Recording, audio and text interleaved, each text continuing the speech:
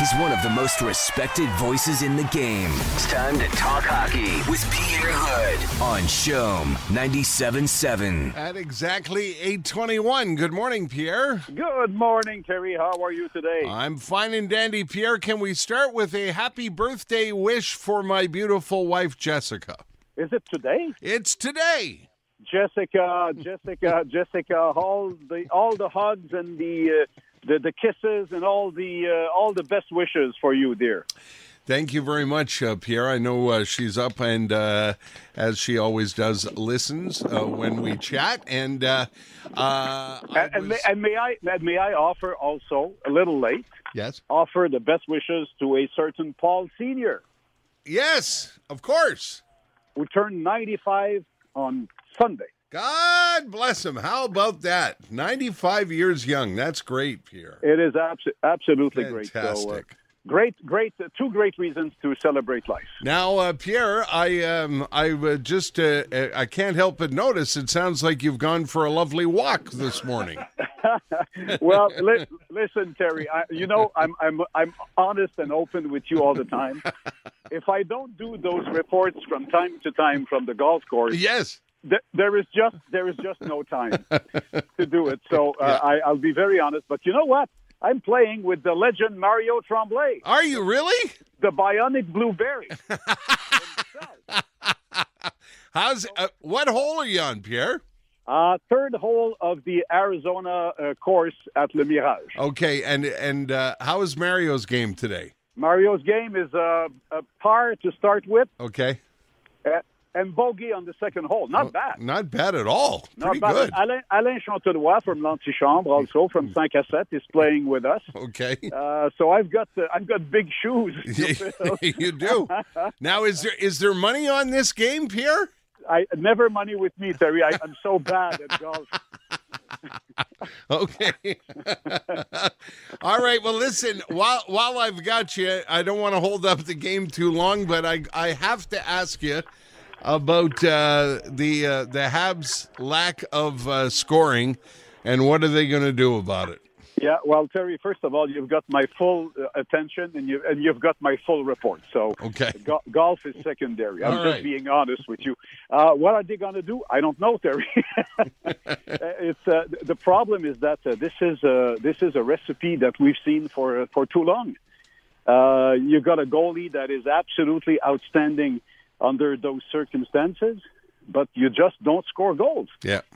And it's certainly a bit puzzling, not to say disappointing for Marc Bergevin, because, when they acquired Tyler Toffoli on the free agency market, when they got Josh Anderson with that big trade with Columbus and re-signed Anderson to a long-term contract, it's certainly a perspective of having them score in those big circumstances. And they just don't do it. And it's not only themselves, the others as well. Yeah. Brendan Gallagher as well, since his return, is not exactly the same player. Tomas Tatar, since he came back from his injury, is certainly not the same player. So it's some sort of a collective collapse that hard to explain, but it's quite easy to see and quite visible. They've run into a goalie who's, it's one of those things. Jack Campbell is not an experienced goalie per se, in playoffs or big games, but this goalie has got on a roll, and he is tough to beat. He's tough to beat, and a lot of people were expecting him to collapse in playoff pressure, especially in the Toronto pressure cooker, Terry. Yeah. But he doesn't collapse. He stays very sharp. And he's cool, he's composed, his reactions are good, he's very proactive, as my partner would say, Marc Denis, who knows about goaltending. He reacts the right way, and I would say reacts before the play settles in. He has the right reaction. So there you go. It's not only a matter of Austin Matthews and Mitch Marner and William Nylander. It's also a matter of having a very hot goalie, for sure. I know you don't know this, but if I didn't know better, I would say Gallagher is still hurt. Well, I hope not. Well, you know what, Terry, you could be right. What's hurt for Brendan Gallagher? Yeah, I mean, true. Brendan Gallagher will tell you I'm hurt when he's very, very, very hurt, right? Yeah. But then again, it's not a matter of not doing what he's doing best. He's trying to do what he does best, but sometimes it's just a matter also of recouping, of finding the right groove when you're back from a long absence. That could be the reason as well. But it's there's a lot of things we don't know in playoffs, right? Yeah. So about injuries, like Eric Staal, what's the extent of Eric Staal injury? Well, Dominique Ducharme knows. The therapist knows. No, but we don't know. Yeah. And the other thing we should mention is Carey Price. They were showing this last night. Carey Price is not just had an unbelievable run in the net, but he's kind of taken on a leadership role too, encouraging the guys. I think he's saying the right things. Yeah, he's doing the right things. I think that he keeps cool. Hey, Terry, it's 2-1. It's not like it's not burial time. No. Yet. No. And you can't say the team played bad overall. No. Today. No. I think you'll agree on that. So if it would be a matter of being dominated, if it would be a matter of a total failure, I could understand if the morale could be a little bit tough for the team. But that's not the case. I think they played overall a pretty decent game last night. Yeah, it's a little difference here and there, and the problem with that team, Terry, when a player doesn't perform to the expected level. Let's take Philippe Danault, for example, who's been outstanding so often. Hey, it happens that you have a tougher night in the face-off circle, for instance. Well, the problem with that team is that when a key element has an average night, it has an effect on the whole overall performance. And Philippe Danault losing the face-off on William Nylander's goal was a huge loss in the face-off circle. But he's been so good so often.